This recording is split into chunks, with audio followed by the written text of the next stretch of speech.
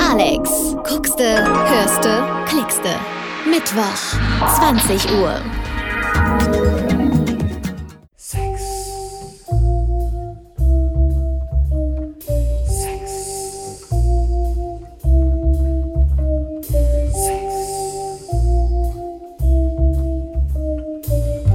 Hello and welcome, dear listeners. Welcome to Burlesque on Air, the worldwide first burlesque radio show with the hot and horny host, Lada Redstar. Dear listeners of Alex Radio, you're back with us. You're about to listen to another episode of Burlesque on Air. Every month, we interview a legend of burlesque, a legend that was performing back in the 40s, in the 50s, in the 60s. And we explore the fascinating stories of the most grandiose time in entertainment history.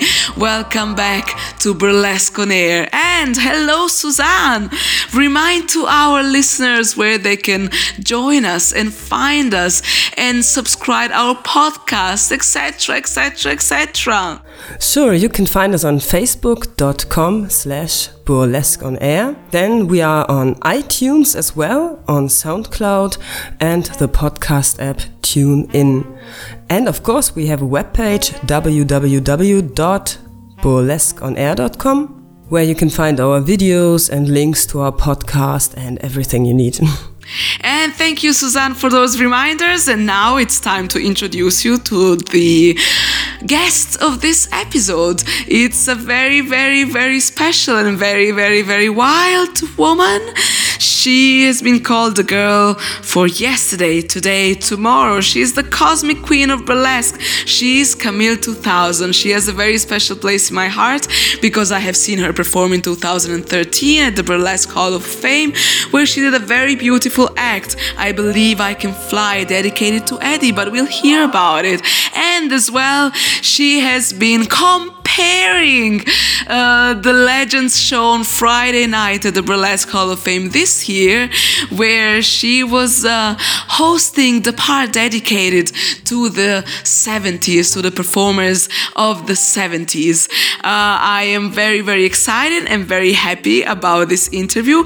But before that, Camille 2000 has requested a song that is very special to her heart and that describes her very well, Born to be Wild by Steppenwolf.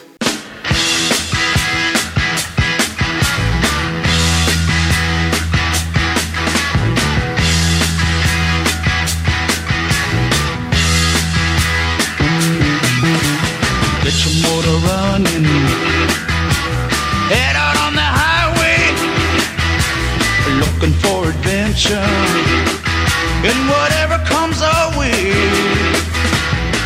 Yeah, darling, go make it happen. Take the world in a love embrace. Fire all of your guns at once and explode into space. I like smoking lightning, heavy metal thunder, racing with the wind, and the feeling that I'm under. Yeah, darling, go make it happen. Take the world in a love embrace. Fire all of your guns at once and explode into space. Like a true nature's child, we were born to be wild. We can climb so high, I never wanna die.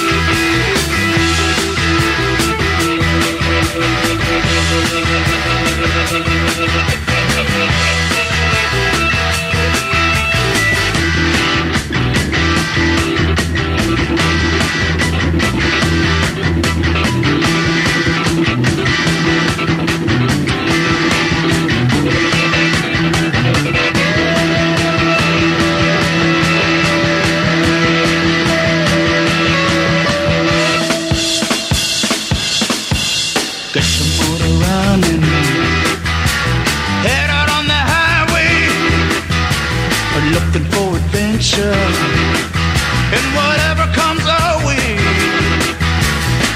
Yeah, darling, go make it happen. Take the world in a love embrace. Fire all of your guns at once and explode into space. And like the true nature's child, we were born to be wild. We can climb so high, I never wanna die.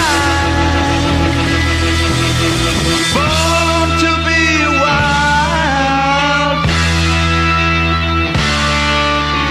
Born to be wild.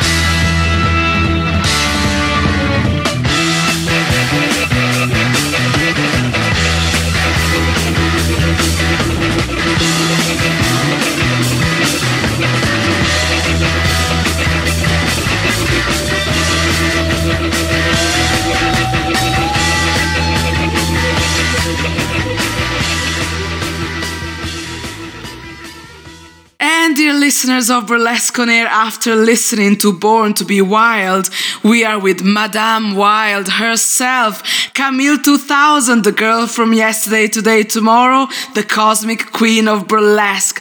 Welcome to Burlesque on Air, Camille 2000. Thanks for having me. I'm so glad to be here. Look, I am so excited. I mean, I know I use this word a lot in this burlesque, in this radio show. I'm always super excited. But I mean, in this case, I'm widely excited to have you because, I mean, you're a crazy one, huh? Yes, I am a little bit wild, and I do bring that to the stage from time to time. I do love aggressive art. When does this aggressive sort of energy came into your body? Were you always such a wild child as well as a kid, or was that more in the teenage years that you became so wild? Well, I always was a little wild, little Cyndi Lauper-ish before she was even around, or Madonna. I was like that as a child. And my parents thought something was wrong with me because I wasn't like the other kids. I wanted to be like really wild. But when I started in burlesque, I started out doing classic burlesque with the fans. I also had stuffed cockatoos. My first 10 years of burlesque, I did classic burlesque numbers. And then in my last 10 years of burlesque, I started doing aggressive art numbers, like my tribute to Marquis de Sade and my Black Widow and Nunchucks, because we were losing our audience to something called live nude dancing. Yeah. And I was trying to keep the audience when that happened. So that's why I brought that to the stage. But for the first 10 years, I didn't have the wildness. I was the classic, what they wanted to see. Then after being in it for 10 years, I just wanted to show them a little bit of me. Yeah, but so you were classic. I love it. Yeah, and you were classic on stage for the first 10 years of your career, but were you as well so kind and nice and sweet in the backstages, or in your real life you were already... I was a motherfucker. Tell us more. Into the business, I was very gentle, very young, very quiet, and when the older dancers said, "You're going to get ate up alive if you don't toughen up." So I noticed like a lot of the girls would curse and use profane language, so I started doing it too. I started motherfucking, you know? Well, so let's go to the beginnings. Let's go to when Camille 2000 was born, when Camille 2000 joined the carnival, and then it went from there. Tell us the full story. Okay, well, I did start on the carnival, Amusements of America. And they had like something called, it was like a traveling burlesque theater, I guess it would be. And they were called girly shows.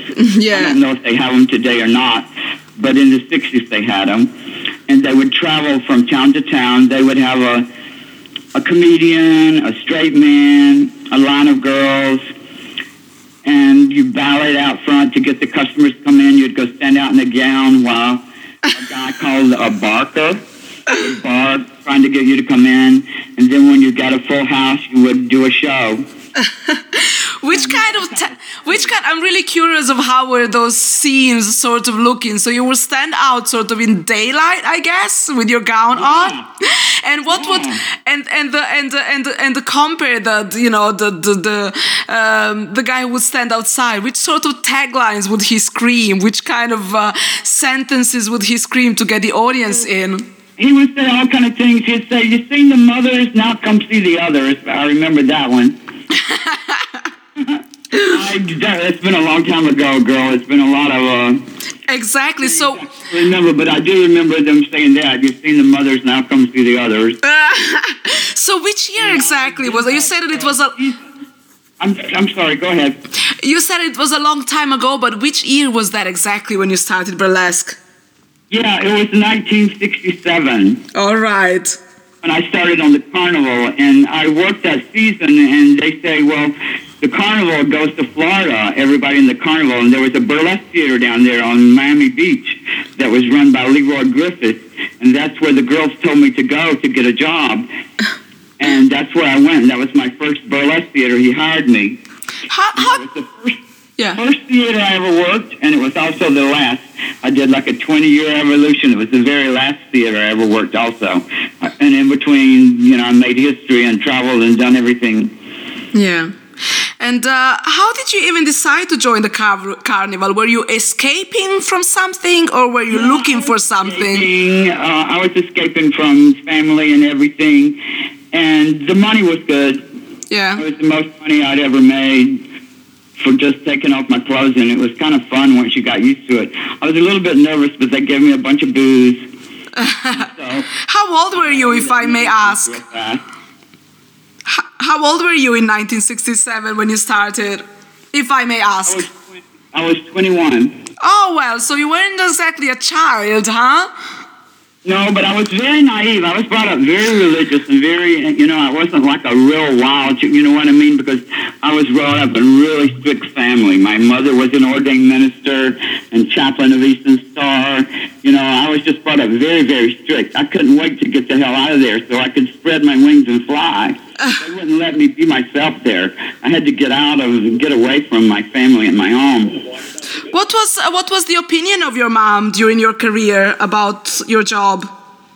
Pardon me? What was the opinion of your mom during your whole career about your job? Yeah, they just owned me. Huh? They just owned me. Yeah. It just has the last few years that I retired from the business, they've kind of like, I guess, forgive me. I don't know what the word would be. Yeah. But they're not really excited about the Burlesque Hall of Fame or anything like that. I can't share it with my mother because... So she's still alive? Yes, yeah, she's still alive. She's 89 years old. My father passed a few years back, but my mother's still alive. She's still very religious. And she's not amused. She don't want to hear about it. So I can't really share my burlesque career with her. Well, but if she's very religious, she should admire you because you're a true goddess. Yeah, my mother don't see that. That way. She's a very old-fashioned woman, and very stern and strict. Well, I can't wait to get the hell out of there. Well, as very, very often... You know what I'm saying. Yeah, as very, very often a very strict way of growing up brings up the wildest sides in us as all teenagers, huh? I believe so, because they won't let you express yourself when you're brought up in a religious family, especially if you're an artist. Yeah. And they think that's all like bad, anything, you know what I mean, that's not doing in their small, narrow minds. They think everything is bad and the devil, and it's really a terrible way to be brought up as a child. Yeah. It messes your head up. Unless you get away from that and go out and see the world, you know? That's how I feel about it. And you did, and you toured all around the United States in the circuits, and did you as well tour the world back in the days? Yeah, I traveled Guam, Canada, and all over the U.S. And you were saying especially that your favorite theaters were in Hollywood and New York because you would receive so many presents from the stage door Johnnies, right? Yeah, I got like the nicest presents, the most expensive things, and money, and diamond bracelet and gold earring. I got a lot of nice presents in Hollywood and New York. It's better than I ever got anywhere, like just for gifts for like no reason. It's probably just because they like you or are a fan or something. Well, who wouldn't like you? You're such a sweetheart after all. You're so wild on your Harley Davidson, but you're a sweetheart. I mean, I love your smile and I love your positive energy and just giving a big fuck off to the rest of the world and just living your life. And it's amazing. Yeah, that's exactly how it is. Like, if you don't like my face, fuck it. That's just exactly how I feel. And they allowed me to bring it to the stage this year at the Burlesque Hall of Fame. When they call and ask me, because I performed last year, they asked me if I would MC this year, the 70s Walk of Fame. And they asked me to wear my motorcycle leather and to ad-lib and be myself. And I enjoyed that because they allowed me to be myself. Yes, let's make a little... That's all the same. Asked for that character, and I felt really good about it, and I want to do it again. Yeah, let's open a little chapter for the listeners who don't know what the Burlesque Hall of Fame is, and also who didn't have the chance to be there this year. The Burlesque Hall of Fame is a fundraising event for the Burlesque Hall of Fame Museum, and every Friday night of the Burlesque Hall of Fame Weekender, the legends of the golden era of burlesque are invited to perform on stage and to do the most wonderful Walk of Fame. And this year, the Walk of Fame was organized in decades, and you were very, very special because you were introducing the legends from the 70s, right? 70s, yes. So that was quite a particular and special era in burlesque, because that's when actually burlesque started losing for the audience a bit of its charm, and the ladies started losing their costumes and going fully nude. So you lived that experience yourself, right? Going from the classic burlesque, then trying to keep up a little bit more of a wild burlesque, to then having to surrender sort of to a fully nude shows. So how are you feeling about it? What are your thoughts about that? Well, I didn't like it when I was doing classic burlesque, and a girl could do like a porn movie and come in and be a feature attraction. I had to work. It took me like a year to become a headliner. You know what I mean? I had to buy wardrobe. I had to get photos by the right photographer. I had to have choreography. I had to have an act. And it took me a while to get that together to become a star in burlesque, which I did, because I was tall and young, and they wanted to make me a star, but I wanted some kind of routine or something to do. But then when a girl could do one porn movie and suck one dick, and then they would feature her on the road, I didn't like that at all. That made me very angry. Yeah. As a burlesque performer, I don't knock porn or anything, but they kind of help ruin the business. It did make it bad for pinups, pornography. That killed pinups. Vaudeville killed burlesque, and live nude dancing killed burlesque. Yeah. Burlesque killed vaudeville, and then live nude dancing killed burlesque. I said it backwards. Well, but burlesque is back now, and you're back as well. Revival of it, and I like it a lot. It's brought life back to me. I forgot all about it. When they called me, I said, somebody cares about burlesque. And I went and took all my scrapbooks and all my crap out of the closet. They were all yellow and faded and shit. I couldn't believe it, that somebody really cared about preserving the history. And now I go every year to the Burlesque Hall of Fame because I love it. It makes me feel good, and see what the young girls are doing in the neo-burlesque movement is amazing. I'm so proud of them. They really have done their homework and do fabulous jobs, especially girls that competed. Every girl that competed this year was fabulous.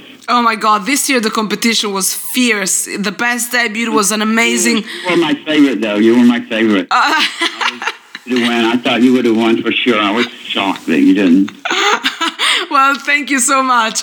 But us girls, it's really, really amazing how far burlesque has gone in the past. Let's just talk about the past 10 years, going from a very underground movement to something that fills the New Orleans theater in a sold-out show. The tickets are sold out even like a month before the show, a few weeks before the show. Really fast. Yeah, it went really fast, and the quality and just of the shows of the neo-burlesque performers are just it's getting higher and higher, the level of the shows. It's really amazing. Up to compete now, Yeah. And they are. Yeah, and I mean the support that you legends receive on that Friday night, and the screams and the standing ovations. I mean, they show that the Neo Burlesque community is very well aware where we all come from you girls.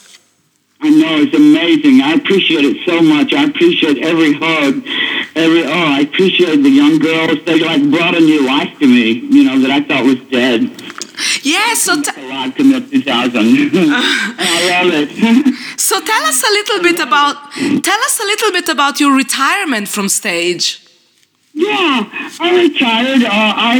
I worked in burlesque from 22 to 42. Mm-hmm. I did the carnival at 21, actually, but I started at the burlesque theater when I was 22. Mm-hmm. Like I say, I worked till 42, 20 years in the business. Yeah. I hit the pipe, so I'm a little bit buzzed. What did you say? Huh? What did you ask me? I asked you to tell us a little bit why did you retire and what happened to you afterwards. So you said that your costume... Retired. Yeah.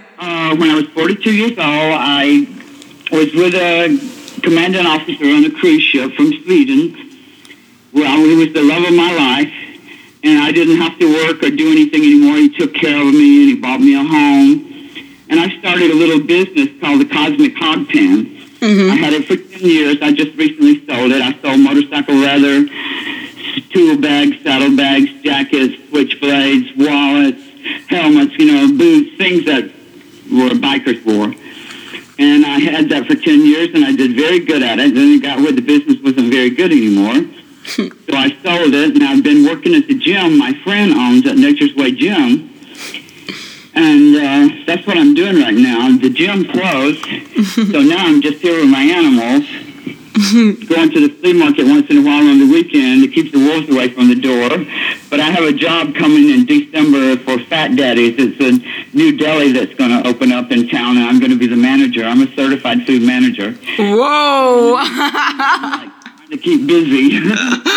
You must be a tough one, huh? Yeah. I like the hospitality industry, though. I like it. I like people. So let's get to the second song that you have chosen. During your whole career, you have been a slave to the rhythm. So we're going to listen to some melodies of Grace Jones. Rhythm is both the song's manacle and its demonic charge. It is the original breath.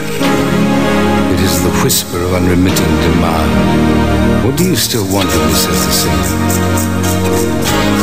Ladies and gentlemen, Miss Grace Jones, slave to the rhythm.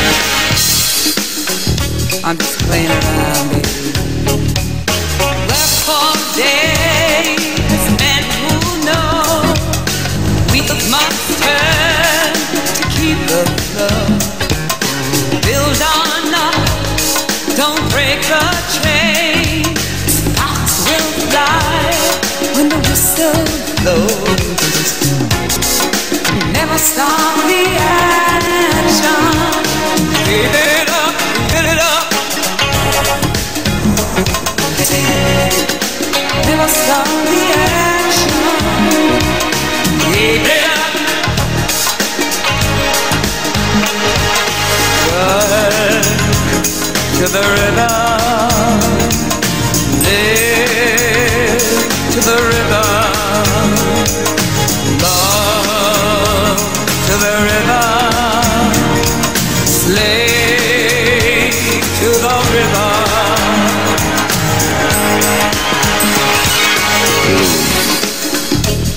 Black. Axe to wood in ancient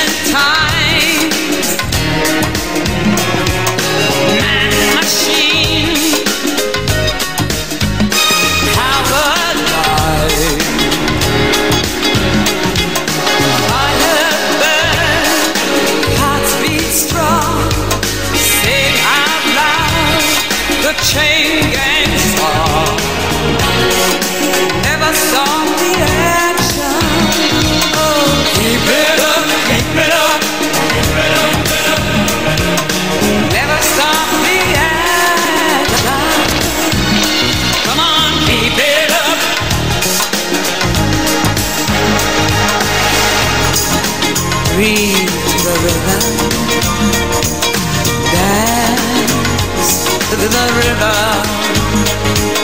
Work to the rhythm. Live to the rhythm. Love to the rhythm. You slave to the rhythm.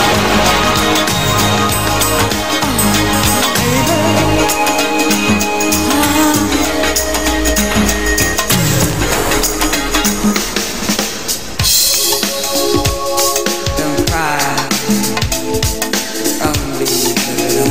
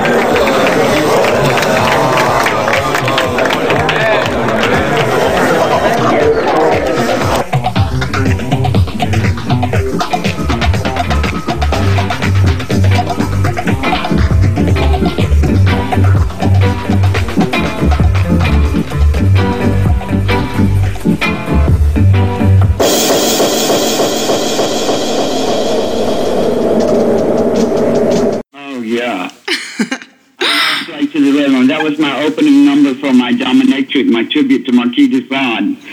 I love that Slave to the Rhythm. Oh, so let's talk about it. So you, of course, the first acts were very, very classic, and for many years you did very, very classic acts, and one of them, your famous classic act, was the one with two stuffed cockatoos as a prop, right?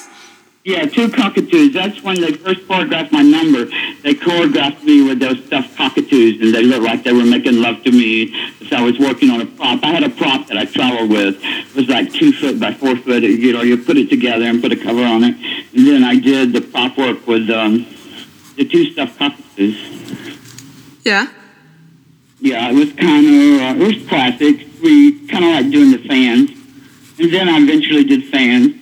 But my first was the cockatoos, the stuffed cockatoos. Yeah, I was choreographed by a famous burlesque choreographer, Paul Markoff. Mm-hmm. He also choreographed and choreo shows, and he's worked with Tempest Star and Blaze Storm. He was a very famous choreographer in the day. Correct. And who was doing your costumes? I had very famous costumers. Simon Sora made that blue velvet with the ass out. I was a very famous costumer. Because yes. If you wanted to become a star in my day in burlesque, you had to have the finest wardrobe. You know, you had to look the best. Today you can be a little overweight, but in my day you couldn't. You had to be look a certain way. You had to have the best, especially if you were going to be a headliner, the best costumers.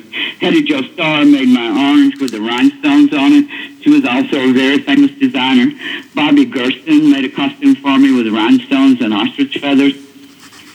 And when I started doing aggressive art, I just went to a leather place and had them to make me a real body harness out of leather. Oh yeah. And like every month we are inviting our listeners to ask questions to the legends. So Lady Velvet Steel from Berlin asks you, I saw a picture of you with a leather harness. Were you in any way related to the BDSM scene? No, I was not a professional dominatrix. I am an actress. I'm a member of Screen Actors Guild. Those guys just offered me a lot of money when I was finished doing that tribute to Marquis de Sade. They thought I was a real professional dominatrix. No, I never really was a professional, but I do like it, dominatrix. And I am a little dominating. Yeah, just a tiny bit. Why? But I never seeked it out like professionally for fetish and things like that. No, but I love it, though. It's one of my passions. But so you're an intellectual dominant woman, because I guess not so many people maybe know who the Marquis de Sade is. So how did you start reading his books, and what exactly fascinated you about what he was writing? I liked the pain, the idea of the pain. That was when I was younger. Now, I might look at it a little different. When I was younger, I just liked the exoticness and the aggressiveness of him. I think he was just, I liked him a lot, what I read about him. I said, I want to do a tribute to this guy. Not that bad. How did you even stumble upon a book of the Marquis de Sade? How did that happen? Well, I always liked leather. I've always been a leather person, and before I knew that, I guess I just started researching leather and aggressive art and things like that, and I ran across the Marquis de Sade, and I just started reading about him. I said, I like this. This is what I like. It's kind of like sitting. I didn't really know that's what it was. You know what I'm saying?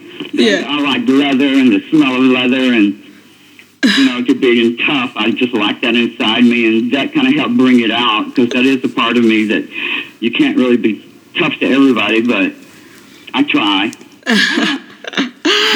And have you also been very tough to yourself, I guess, in order to become a burlesque star, especially back in the days? You had to be extremely autocritical and tough on yourself, and a very hard worker, right? I'm a little lighter now, but I knew what I wanted, and I knew what I had to do to accomplish that. I knew I had to get the best photos, the best gown, the best act. And that's what I did. I knew I had to do that, and I focused on that, and I didn't stop till I became a headliner. And how often did men and young boys got on your way? Were you distracted a lot by them back in the days, or were you just not too interested in them? No, I was not distracted by them, no. I never dated customers. I never turned tricks. No, they didn't get in the way. I had girlfriends. Yeah? And they didn't really get in the way either, because I controlled them. So you had your goal, become a burlesque star. You became a burlesque star. Bang, that was it.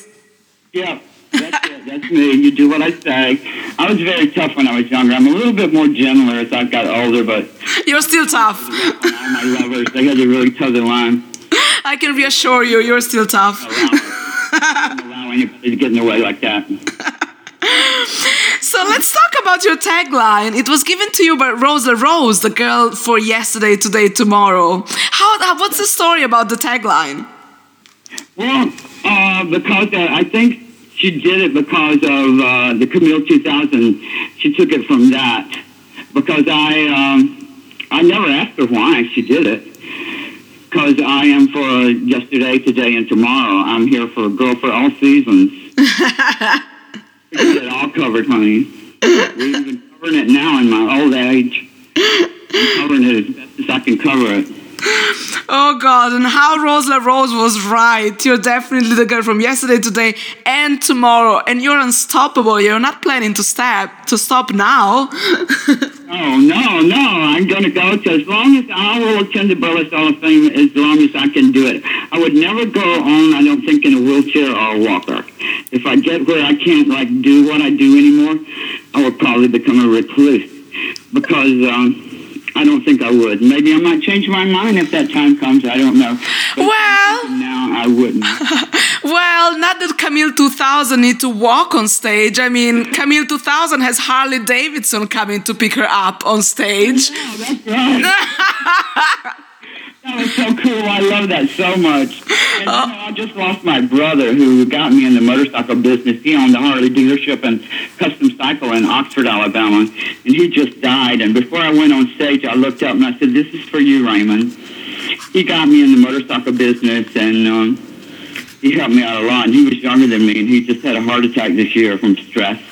Oh, I hope it wasn't stress that you gave him, Camille, by being so crazy. No, I tried to release stress from him. No, I didn't give him any stress. He was good to me. My brother, I love my brother. Him and I were both the black sheep of the family. How many brothers and sisters did you have? I have 5. I'm the oldest. Then there was my brother Raymond, the 2 black sheep.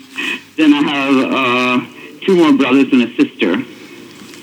And so, especially, this brother was particularly accepting of your career and of your lifestyle. In the family that was accepting, yes. He came and traveled. He came to see me in Baltimore and New York. He would come see me. Yeah.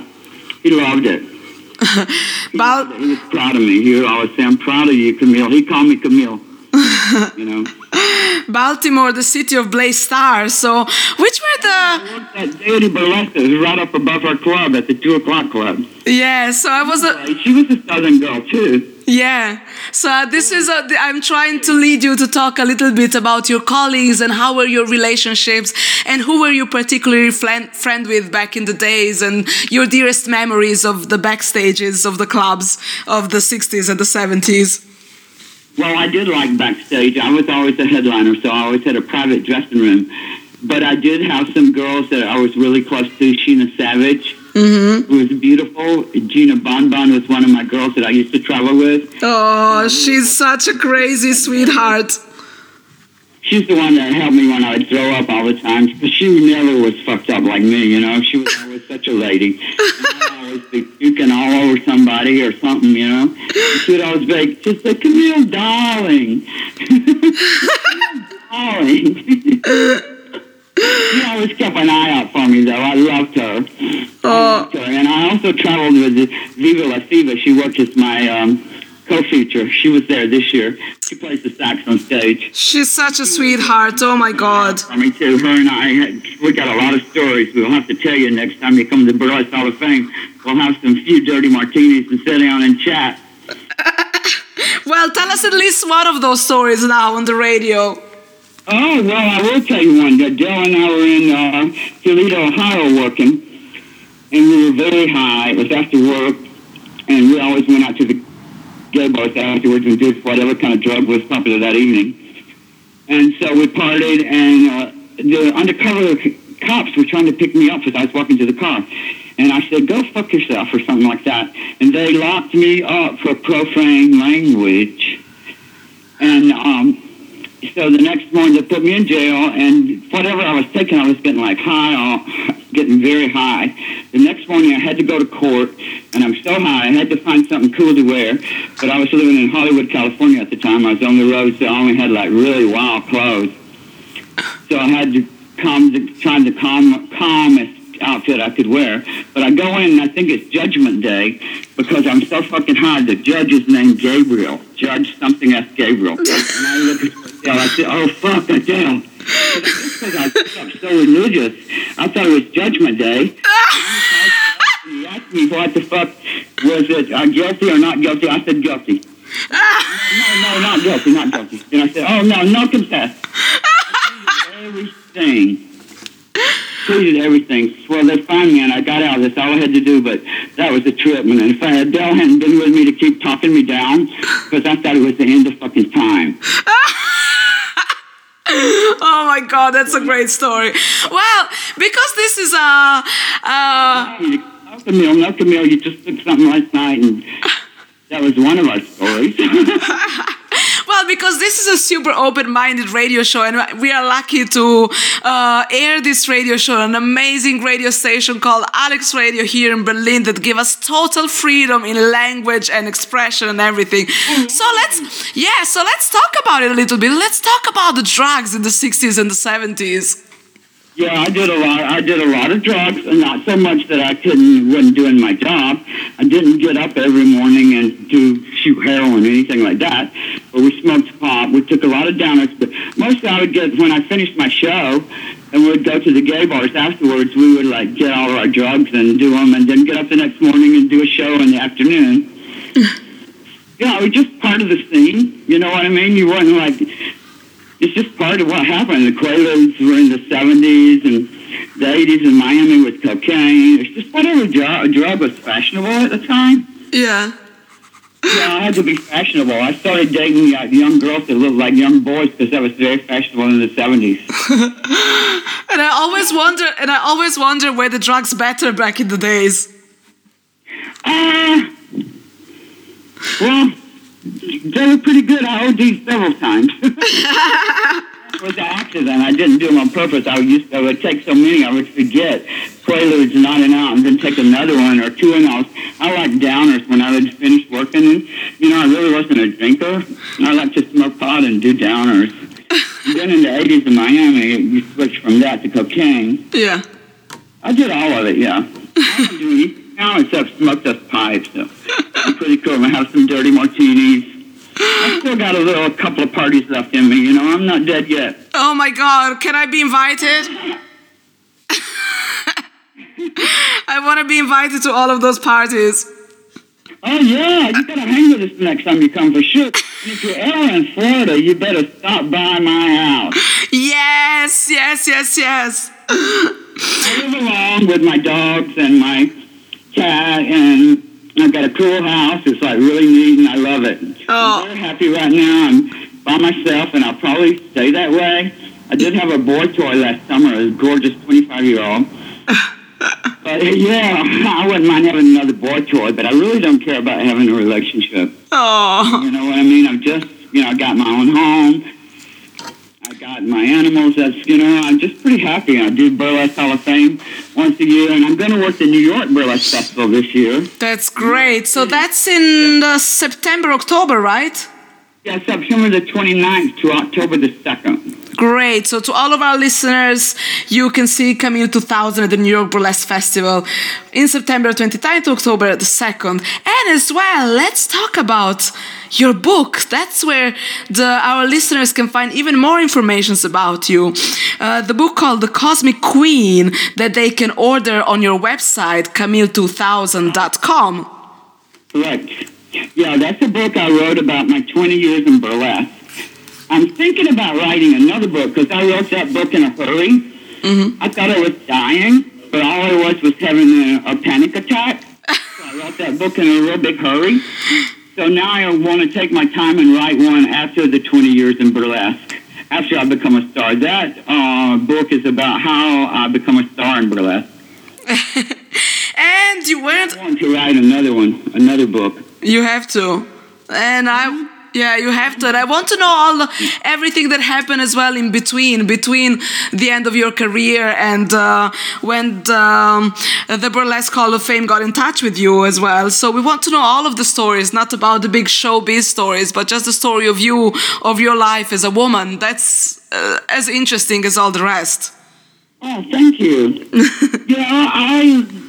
I lead, I guess, it could be a kind of quiet, boring life now. I don't do too much. Like I will have my job in December and be working at Fat Daddy's. But in the meantime, I'm just taking it easy, not doing too much right now. The gym closed. That's what you say. You're taking it easy, but then every day something on your Facebook pops up. You're on a motorbike. You're here. You're there. You're running. You're doing. Yeah, just living life. Yeah. My friends have Harleys. I don't have a Harley anymore, but I go riding with them a lot. And they just filmed a documentary here, League of Exotic Dancers.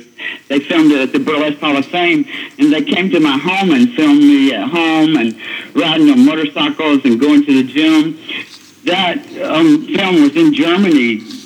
You might want to check it out, and it got really good response. And now I think it's in Sweden and then going to Norway. Exactly. Going to the world, if you get a chance to see this, it's called League of Exotic Dancers. It's great. It's great. So I invite all of our listeners to check it out, to check the website of the League of Exotic Dancers and figure out where is the next screening and not to miss it. And then hopefully the documentary is going to be available for downloads or to buy it on DVDs. And I really, really cannot wait to have it in my hands. Oh, me too. It's a great movie. I'm really pleased with it. I'm really, really pleased with it. I went to the opening of the International Burlesque Festival in Toronto, and that was the opening film. Out of 2,500 films, only 200 were chosen, and we were the opening film for that festival. Wow.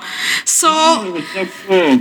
Talking about you in front of the camera, not only you were a burlesque performer, but you were also in the movies. You have an amazing acting experience that started with quite of a funny scene, right? Tell us about your first experience in front of the camera. You were giving a blowjob, for what I know. I mean...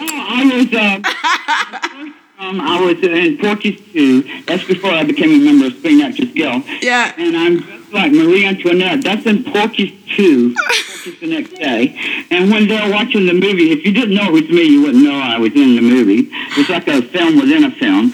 And while the politicians are watching an X-rated, supposed to be an X-rated movie, I'm the girl dressed like Marie Antoinette. Oh my God. And a guy comes in and he's like Zorro, and he pulls his drop to my knees like I'm going to suck his dick, and I dropped to my knees, and the fucking wig, because the wig was about 3 feet high, and the wig kept falling over. We had to shoot it over and over, because the wig, every time I dropped to my knees, the wig would go head first. That was my first experience in the movie industry. Oh my God. So they were... I became a member of Screen Actors Guild, and I got a speaking part on Miami Vice. Opposite Iggy Pop. Iggy Pop played Velvet, and Iggy Pop played Thumper, and I played a dominatrix named Velvet. Oh my God. And you became quite good friends, and you exchanged Christmas cards, weirdly enough. I cannot really imagine Iggy Pop's writing Christmas cards, but apparently he does, and you too. He did. I haven't heard from him in years, but yes, he did. And when I saw him, our trailers were right next to each other, and I've been an Iggy Pop fan for years. I would have done that for nothing. When I got the part and they said it was Iggy Pop, I said, I would have done it for nothing, but I got paid for it. But he came up, he had like penny loafers on, an Izod shirt, khakis. He was just kind of like kind of square, and I was like shocked to see him. I thought he would be dressed wild or something. But he was cool. We smoked pot in our trailers. I had some good ganja. We smoked. He stayed in my trailer, and we smoked and had a good time. Oh, it was a lot of fun. He's one of us. He's one of the real people, you know. Yeah. Was he impressed by you, or for once in your life you were the one that was a little bit impressed and insecure and cute? I was impressed, but he liked me. He liked my style. He was very nice to me. He didn't make me feel, he made me feel welcome and good, and I was just as big a deal as him. He was very good about that. He made me feel good. But he liked that character. I wore like a big gun in between my legs. That was like a gun that Clint Eastwood wore in Dirty Harry. They give me a gun to wear like a phallic symbol. When Don Johnson walked on the set, me and Iggy Pop were already in place, and he walked on the set and he said, "She's got a bigger gun than mine." They were very nice though. It was like really cool. Great. Tell us some funny stories from the sets, from all the sets that you have been on. Some anecdotes, and I guess that men were quite always impressed by you. I cannot imagine the cameraman like completely losing their minds. Everybody was always very nice. I liked the movie industry. I loved it. It was like I should have been there like all my life. I also worked with Burt Reynolds on B.L. Stryker, which was filmed in Jupiter, and that was a lot of fun. And Burt Reynolds was very nice to me. He sat and talked to me all day. He compared me to Dolly Parton. He liked her. You remind me of Dolly Parton. I guess because maybe I had a southern accent or something, you know? Oh my God, great. I don't think, but he was very nice to me. So, yeah. Go ahead. Yeah, so I like as well, because it's just the two of us, women, having a little chat. I always like to explore a little bit the private life of the legends as well, their love stories and just the romances. I think it's something so beautiful to explore that very often in the interviews, people don't ask about these things. But me as a woman, I'm curious to know. Well, in the 70s, I only dated women. I had like girlfriends and stuff. And I did poison one of my girlfriends one time. It was in my book for lying to me. And I had, since Eddie died, I really haven't had anything to do with much relationships. But I did have a boy toy last summer for a few months, and that was like really cool. He was 25 years old. I was like the bomb.com. My friend Bambi the Mermaid, she says, Camille, I really worship you now, because I was calling everybody. I was so fucking happy about it. I was so excited with myself. Where did he disappear all of a sudden? Did you eat him alive? And his 18-year-old girlfriend came from Hawaii. Oh, shit. I knew she was going to come. He told me, he said, I got a girlfriend that's coming in June. And I said, yeah, okay. I was hoping she wouldn't come. And she actually did. Oh, well, I'm sure he still thinks about you. Yeah, he does. We're very good friends. We're very, very good friends. He comes over and helps me with the house. Oh. We work, we come over and we party together, we drink and we dance together. He sends her to bed, the girlfriend, because she's so boring. Him and I stay up and party, and we just don't have an affair anymore, but we're very good friends. He never met anybody like me before. No shit. I know this is a funny thing about men. I mean, they're so fascinated by us strong women, and then they end up with this boring woman, and they get on board with them, but they don't have the balls to be with such strong women like us. So that's our curse a little bit, right? I know. She was boring too. She's ugly. I figured thought he would be with somebody gorgeous, like a young version of me. You know what I mean? But she's boring, dumpy, like God. I couldn't believe it because he was gorgeous, tall. I'll have to send you a picture or message you on Facebook. What are you talking about? What's your language? This is going to go on the radio. She might hear it. Okay. We'll get over it. Well, it's a fact, Jack. It's all true, so. So talking about Eddie, Yeah. You did a wonderful act in 2011, right? On the R. Kelly song, I Believe I Can Fly, with big feather fans, and it was so romantic, as much as Camille 2000 can be romantic. And it was so touching and beautiful. And they asked me to perform for years. For like 10 years, I declined because I wanted to be remembered how I was. Mm-hmm. And then when I saw this 90-year-old woman fan dancer come on stage, I said, if she could go on stage, I can do it. Yeah. So I did a tribute to my late husband, to R. Kelly's I Believe I Can Fly.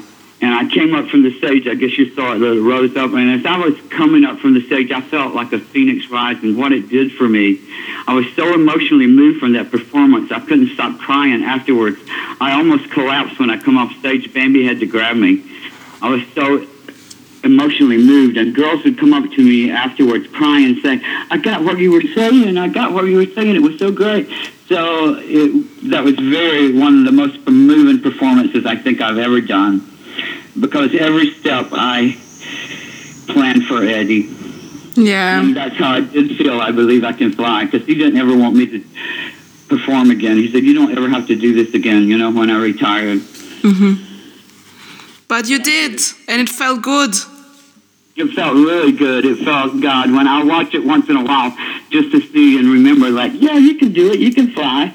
You can do it. I guess I was unsure myself, and I didn't want my fans to, see me really old and stuff, but now it's okay. They like me like this, so it's okay. They can see me like this with a few more pounds and a few more miles, and I'm still here live to talk about it. Yeah. So let's dream a little bit, dear listeners, and let's listen together to I Believe I Can Fly by R. Kelly.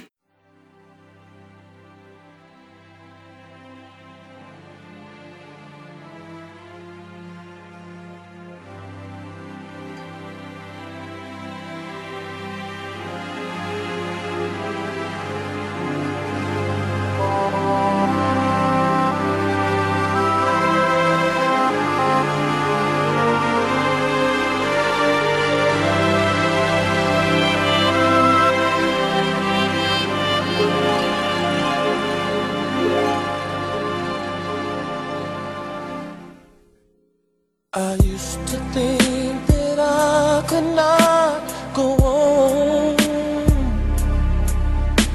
and life was nothing but an awful song. But now I know the meaning of true love. I'm leaning on the everlasting arms. If I can see it, then I can do it. If I just believe it, there's nothing to it. I believe I can fly. I believe I can touch the sky. I think about it every night and day. Spread my wings and fly away. I believe I can soar. I see me running through that open door. I believe I can fly. I believe I can fly. I believe I can fly.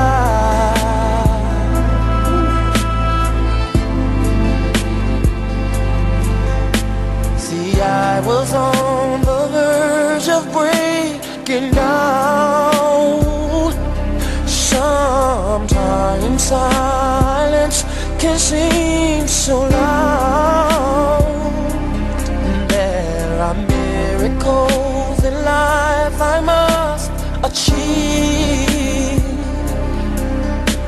But first I know it starts inside of me. Oh, if I can see it, then I can be it. If I just believe it, there's nothing to it. I believe I can fly. I believe I can touch the sky. I think about it every night and day. Spread my wings and fly away. I believe I can soar. I see me running through that open door. I believe I can fly. I believe I can fly. Oh, I believe I can fly. Hey, 'cause I believe in you. Oh, if I can see it, then I can do it. I can do it. If I just believe it, there's nothing to it. I believe I can fly. I believe I can touch the sky. I think about it every night and day. Spread my wings and fly away. I believe I can soar. I see me running through that open door. I believe I can fly. I can fly. I believe I can fly. I believe I can fly. Hey, if I just spread my wings, I can fly. I can fly. I can fly. I can fly. I can fly. I can fly. Hey, if I just spread my wings, I can fly. I can fly. I can fly.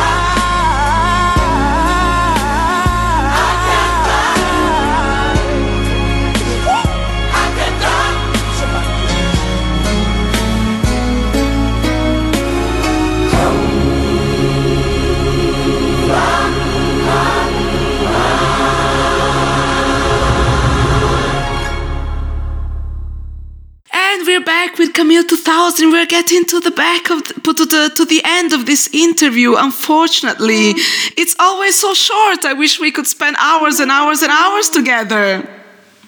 Oh no, I could talk to you forever. I love talking about burlesque. I love what's happening now in the business. I just love it. I just love it. I love it. Anytime anybody asks me for an interview, it's my pleasure. Yeah. To do anything I can do to keep this burlesque alive. And in order to keep the burlesque alive, us, young performers, we need advices from you legends that know it all. So which sort of advice would you give to us? Well, I'll tell you what, I'm going to give you some advice. Do what you want to do. If somebody tells you that this is not burlesque or you can't do that, fuck them. Business. And when I started doing aggressive art, they said, oh, that's not burlesque. She's not doing burlesque. That's performance art. But what I was doing then is now called neo-burlesque today. So don't let anybody tell you that you can't be yourself and do, you know what I mean? Don't let anybody sway you.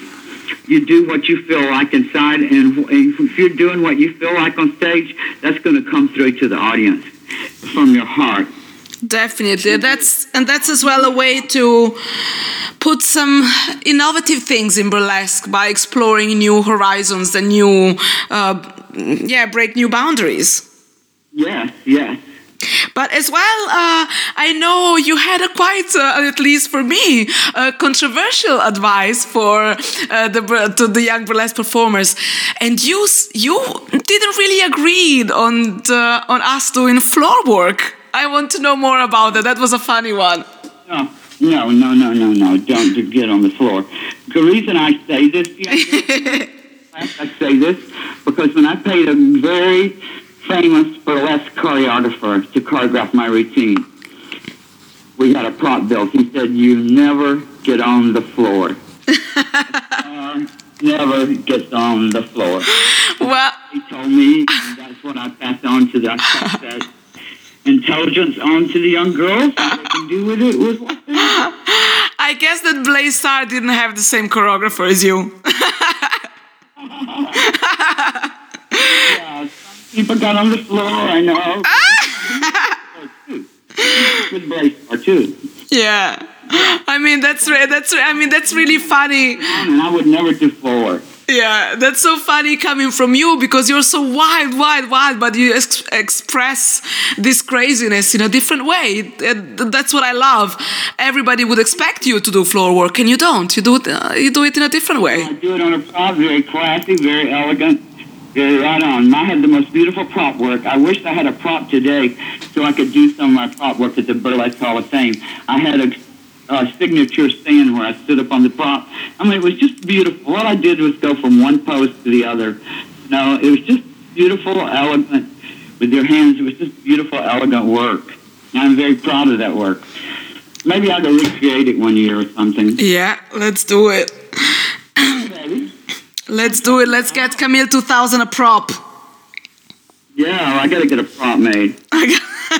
Well, knowing how determined you are, that's going to happen, and sooner than we think. I might do, yeah, because I do want to show some of the girls' beautiful prop work. Nobody's ever done it.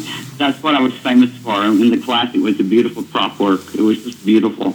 Wow, so by dreaming of this new prop and of all the surprises that you're going to give us in the future, we salute you to Camille 2000, and we're going to let you ride away on your Harley Davidson from Burlesque on Air to your new adventures in life. Thank you very kindly, and you guys have a cosmic day. You have a cosmic day too, and to our listeners, we remind that they can check all of your news on your website, www.camille2000.com, where they can as well get your book, Cosmic Queen, and as well just read to all the interviews, inform yourself online, watch the documentaries, read the books about burlesque. Remember, burlesque as a story that is made out of women that have made the story of burlesque, and their own lives are so interesting and so amazing to explore. So just join us as well in the next adventures of Burlesque on Air, because every month we are going to interview a new legend with a new amazing experiences and stories to tell. Thank you, Camille 2000, and I hope to have you back in Burlesque on Air sometimes in the future. Thank you very kindly.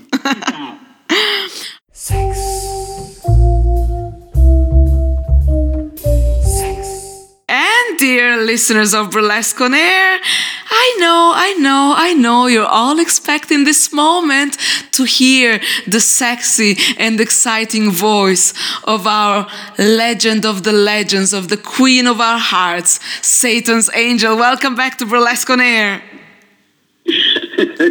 Queen of your hearts? Yes. That's almost like telling me I'm a cutie pie. Well, we're getting to know you better and better every episode, and we are discovering. That's good or not, tell you the truth. And we're discovering the soft side of you. You're such a sweetheart, admit it. Proof of that. I'm supposed to be the rock and roll badass of burlesque. Yo, yeah, you're rock and roll. Absolutely. And it's funny because one of the movers is playing and got a headset on. It's real loud. And I took his headset away, for one of the years. And I said, I've been dancing to that song since 1997, since I came out of retirement. He said, you're kidding. This is Santana. I go, yeah, I know. Well, dancing in my stripping music. Talking about Santana and that era of rock and roll and of music and of burlesque, the end of the 60s and the beginning of the 70s, that has been a little bit the theme of this episode as well. When the pasties and the G-strings popped off the bodies of the burlesque performers and the striptease artists went nude. I guess you experienced it the first hand, that era of burlesque. So we would like to hear about you, your impressions of those times, and how did the world of burlesque change sort of at the end of the 60s, the beginning of the 70s, and then the end of the 70s when sort of burlesque wasn't that popular anymore. Well, yeah, burlesque, when I first went into the business in 1961, that old broad sitting there in the dressing room, she was about 35, 36 years old, and I laugh every time I say this line because, I'm 72 and I'm still bumping and grinding. But then I don't take anything off. I'm not crazy. My tatas still look good. That isn't that, hell no, I don't want to see my own self naked. What are you kidding me? But in 61, she said to me, why are you doing this? I said, because I need the money. And when people say to me, oh, it was for the love of it. No, hell no. It was for the money. That's what I did it for. And that's what most of the girls did it for, because women could only do so many things at that time. There was only so many careers that you had, which is usually a salesperson or a mother or a stay-at-home wife or something. No, I wasn't none of that. So coming out in a business that was dying, was on its last leg, and for them to put such heavy restrictions, to still keep heavy restrictions on us with full netted panties. When somebody said bong, you thought you were talking about something you put your foot in and went to the beach, Nobody thought about it as panties. We had G-strings. We wore netted or chiffon, nude, see-through panties with G-strings underneath. You could not show your butt crack. You had the same thing in brassieres or your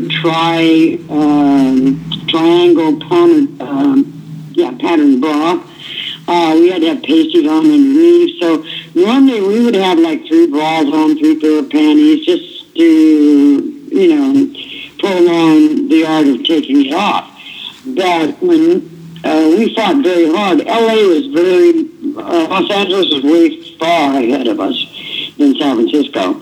And they were already going topless. We weren't in San Francisco. We were still fighting, the pasties. We wanted to dance without the pasties, which was funny because eventually when it became topless, when everybody could show their nipples, well, there was always a few countries or a few states that were, they didn't want you to. And being a fire tassel twirler, I was not taking my pasties off anywhere from 3 to 20 times a day. I wouldn't have any nipples or areolas left. Nothing, because the tape would just put them raw. So and they were getting mad, and they said, well, why didn't you take your pasties off? I said, because I got 9 shows to go, that's why. I How would you like to put a pasty up the end of your penis and pull that off 20 times a day? 6 days a week or 7 days a week. Hello. But it started when it actually went into topless and nudity and things like that. That opened up a whole new world. The gentlemen's clubs took over. So it was kind of like you could walk across the street and get an orange juice. They charge you like $20 to get in the door for, a Coca-Cola or something. And you could watch a girl totally naked, put one leg on the East Coast and one leg on the West Coast. And, they bend over, they showed you everything. You saw the whole HOLE show. You saw everything. So, how can you compete with that when you're across the street trying to do a very artistic tease, with some beauty and some class and some style and grace and seduction and sexuality and all this stuff. And I asked a kid one time, and I said, really, would you rather be there at the gentleman's club or would you rather be at the burlesque club? He said, oh, hell no. He said, I'd rather be at the gentleman's club. They're all naked over there. Oh, God. I was like, oh, okay. Yeah, so, for me, right then and there, as I was getting ready to move to Vegas, I knew I had to make this move because Vegas was very strict on their showing of the breast and et cetera, You still had to wear some kind of an underpiece on the bottom of your breast that cupped over towards your nipple. So I knew, unless I worked in North Las Vegas, I knew if I worked the Strip that I could still maintain that element of class and style. Yeah. And that's exactly what happened. I was the longest running burlesque queen on the Las Vegas Strip for 12 years. Wow. And those were the big shows. So, there was a couple of small ones too. Yeah. And I love the small ones as much as I love the big ones, It's just there was more money in the big ones. And people that went to see them usually had a lot more money. So let's... People walking through the casinos. A girl couldn't sit down in a lounge and order a martini and just kind of relax after the show without having a zillion men send you drinks and black chips in the bottom of your martini glass, which is $100 chips. So girls are making like $250, $350 a week. So if somebody dropped $300 in your martini glass, that turns your head a little bit. In the 60s and 70s, and eventually went into thousands. So you can make money. You didn't have to do anything, just be beautiful and be intelligent and be able to hold a good conversation, But as far as traveling outside the United States, it has always been nude. France and Canada, everywhere. When I worked in the UK, when I worked Europe and all out, especially in Asia, like Japan. You open up the entertainment newspaper, and before you even turn the first page, right on the front cover, there's a totally naked picture of me. with my hoo-hoo and tatas and everything showing. Oh, they weren't shy at all. Then you come back, to Vegas, and you have to put the pasties back on, and the undercover, rhinestone wires into your tatas and stuff like that. It was crazy, But, and then television came out, and it's just like now, nobody really goes to a theater too much anymore. Yeah. Or goes to see a play. They don't even buy porno movies anymore because everything you need is online. Yeah, exactly. So let's try to... A different world. Yeah. So let's try to analyze a little bit and maybe try to be a bit controversial. In your opinion, so you were saying, well, I was working in a theater in front, and on the other side there would be the girls in the club being completely naked. So what do you think? Where those... You could work in a club that had actually 3 or 4 different rooms. Yeah. And it was just depending on, like, if it was political and they were electing a new police chief, they had all the goody two-shoes strippers in the front of the club, and then all the other ones that weren't shy, you know, or weren't newcomers, or just didn't do it out of their own, you know, personal reasons. Yeah, so what I wanted... Back room. Oh, yeah, baby, they weren't shy at all. And I have nothing against them, God bless them, you know, but, you know, you just don't have enough zeros on the end of my paycheck for me to get out there and spread my hoo-hoo in front of you. Yeah, so what I want to ask you is... Very sanctimonious. No, baby, it's not for everybody's eyes. Yeah. For my lover. Yeah. So what I want to ask you is, do you think that, well, the girls who did it, were they desperate, or were there a newer generation of women who were more free, and, were the times just changing? No, they were my age, maybe a couple of years older, a couple of years younger. It's just some girls are more free with their body and some aren't. You know what I mean? Like, I worked with one of the legends, and she has absolutely... I mean, she's kind of reminds me of you, romping around the Adriatic Sea with that fabulous derriere of yours, you know? Give me that whipple honey. You know, some people are just more free. I mean, when I was young and beautiful, we went somewhere, as a matter of fact, we were somewhere in Yugoslavia. Somewhere there was a naked beach. Yeah. You could walk naked. Yeah. And I said, I'm not going naked. And I said, well, they said, you can't go on the beach. You have to be naked. I said, well, I ain't going to the beach. I had this beautiful skin. I wasn't going to ruin it anyway. And I said, I'm going to put a G-string on. They said, oh, my God, that's going to be embarrassing, Angel. We're going out of hundreds and hundreds of people with a G-string on. I don't care. You know? So anyway, I wore my G-string, and I waded out into the water. And, of course, the salty water got through my elastic. And when I came out of the water, I was walking all proud and cute like I was Miss Princess, Miss Queen here, you know, and tripped over my G-string because the elastic had stretched out and got down to my ankles, and I fell over into the sand. But, you know, with my ass all over, my hoo-hoo hanging out, I was like, well, fuck it, you know. I will join them, you know. Can't beat them, join them, you know, so. Yeah. It's just me. It's just me. Yeah, so let's find a compromise between the two of us. Let's be naked on the beach and wear G-string and pasties on stage. What do you think about that as a conclusion? Yeah, right. Your next young lady is not a shy woman, I'll tell you. Nope. I remember a couple of times working with Camille now. She'd get up, you know, because we would be drinking and stuff, you know, and partying, carrying on and stuff. And I woke up one morning and she was in my fucking bed. She looked at me and I looked at her and I was like, oh my God, did we do anything? She goes, I don't know. So we don't know if something happened between Satan's Angel and Camille 2000. No, I'm going to tell you. You know, because, I mean, I was a lesbian, and I think she was just bisexual or whatever. You know, like most people. I don't even like to use the word bi. Pooey, I hate that. Someone buying something. They're just a free-spirited person, you know. They just love to be with whoever they want to be with.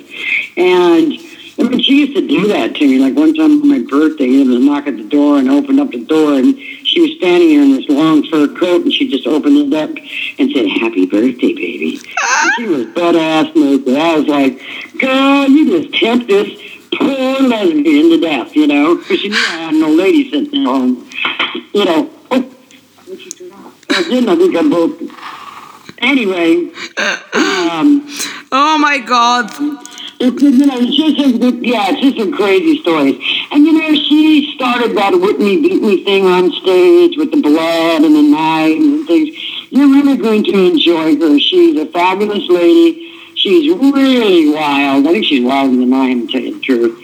And she's not shy. And she's a Harley girl. She's got a nice little Harley shop down in Florida. And she's got a beautiful little hacienda, one of those Florida hacienda homes, you know, and you're going to have a blast with her. She's got some stories for you, I tell you. Yep, we just she's did. Definitely a free spirit.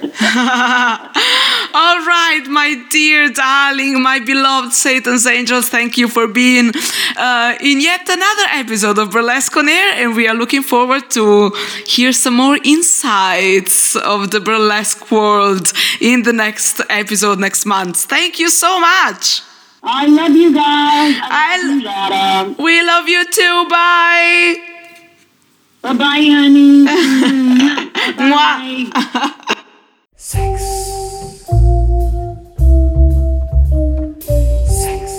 And with this, we are sadly coming to the end of this episode. How did you enjoy it, Suzanne? It was amazing again, Lada. And especially when you think that you can't be surprised anymore, these legends will do it again. And I guess you're very, very happy that yet another time we are having a lesbian, bisexual woman in this show. So we're exploring the sexuality of these amazing female goddesses. I'm extremely, extremely excited they're sharing so much of their intimacies with us. Suzanne, it's time to say goodbye. Suzanne, do your job and remind yet again where can our listeners find us and follow us.